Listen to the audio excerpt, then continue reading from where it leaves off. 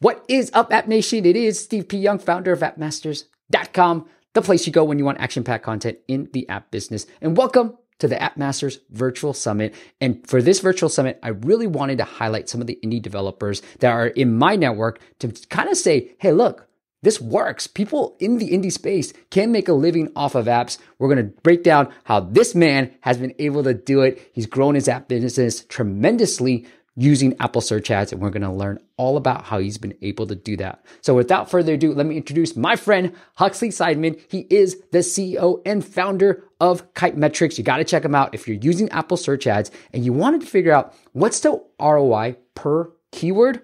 Well, Huxley built it for himself, and now he's providing it for you as well. So it is kitemetrics.com. Huxley, welcome to the summit. Thank you very much, Steve. Yeah, I'm really excited to be here. And I'm glad to share some of what I've learned managing Apple Search Ads over the last 2 to 3 years and how I built Kite Metrics and some of the features and product that I think can help a lot of your listeners. All right, Huxley. Well, let's break it down with Apple Search Ads. Tell me, how do you discover new keywords when you're about to bid on them? Yes, so I rely heavily on Apple Search Ads auto feature. So it's commonly called a discovery campaign. What you do is you set up a discovery campaign and you put search ads on for that ad group. And then you can add a lot of keywords there that you already have, but give them broad match. Mm-hmm. And then when you go into the search terms on that campaign, it'll show you all the new keywords that Apple has decided are relevant, are similar to the existing keywords and similar to your metadata. And in there, I will pick out the relevant search terms, and then I will add them as exact match to ad group campaigns that are relevant to that category or to that new term. And so I found that managing this process was pretty tedious. With the interface in Apple Search Ads, you had to do 3 or 4 different button presses and switch between different screens. And so I automated that with Kite Metrics. So you create your discovery campaign, you tell Kite Metrics, here it is, this is my discovery ad group. And it'll surface all those keywords for you, those new keywords. And then you just hit a plus button, and that would automatically add it to an ad group that you want. Or you hit an X button, and that'll discard that keyword.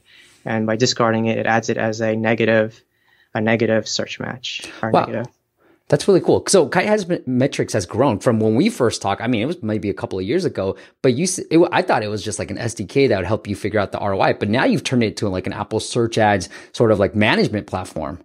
Yeah, exactly. Yeah, it's gone from just being an SDK with a table, like an Excel spreadsheet. That first version of it was pretty much just like it's just like an Excel spreadsheet on your computer on a web interface. And now it's a full management interface. That's really cool, dude. I got to use it too myself because I've been wanting to dig in deep into Apple Search Ads and really help clients out that way too. All right. So now you have the discovery campaign. So you're putting a few broad keywords that you already have. So for your app might be like deep sleep, white noise, all these different things, and letting Apple figure out what other keywords it should bid on. How do you determine the budget of that campaign? Can I just show you that discovery feature? Let's do it. Yeah, let's do the share screen. Okay, so what you do is in Kite Metrics, you can go to the Discovery tab, and you have your discovery campaign set up in Apple Search Ads. It shows all your campaigns here, so select Discovery. And this tells Kite Metrics which one you want to use. And this one I just called Auto, but this one has Search Match on, and it has my broad match keywords already pre-populated. And then the next step is to say, where do I want the keywords, the new keywords that I discover? What campaign do I want to add them to? So you select that. And then you can set a CPA goal initially. This is just because you have a brand new keyword. And it just tells Discovery, this is the goal I kind of want when I first start off before we go and get any more additional data. All right, so in the left-hand column, these are all the search terms that Apple Search Ads has discovered for you. And instead of having to manually copy, paste, and switch between screens, you can just hit the plus button. You say, this mostly search term is relevant to my campaign and it's generating a lot of sales. Hit the plus button, select the ad group you want to add it to, and it gives you a suggested CPT based on the average number of taps and conversions and the conversion rate. And this is based on that CPA goal you set in that screen earlier. You hit save, and it will add that keyword to that ad group. And then it will also add it as a negative keyword to your discovery campaign, so you're not bidding on it twice. And if you find the keyword you don't like, just hit the X button here, and it will discard it, and it will add it as a negative keyword. Very cool. Hey, Huxley, let me ask you this. So do you need to, assuming that you've already set up a campaign that has the discovery going on, this is you going into the Apple search ads to figure out, okay, from this campaign, now tell me which new keywords that Apple found for me. Is that right?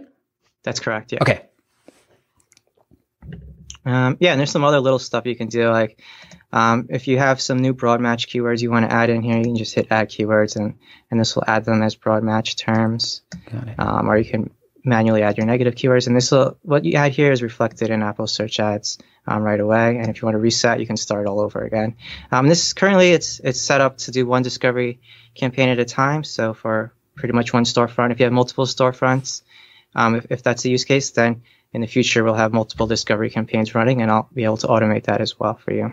That's awesome, man. And lastly, I got to ask this, any secrets to helping grow subscriptions for a subscription-based app that you've tried?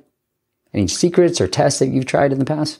I've tried a bunch of advertising methods with driving people from Facebook to Apple search ads to YouTube, and just getting people into your app is the biggest part of the on with Apple search ads, and just getting more people to see my app and then giving them as much value as possible up front has been really helpful. And then after they've seen that the app is useful for them, then converting them into a paying user. I guess that's a little generic, but that's what's been working for me. How long do you wait to hit them with the offer? Like how long do you give them to see that there's value in the app?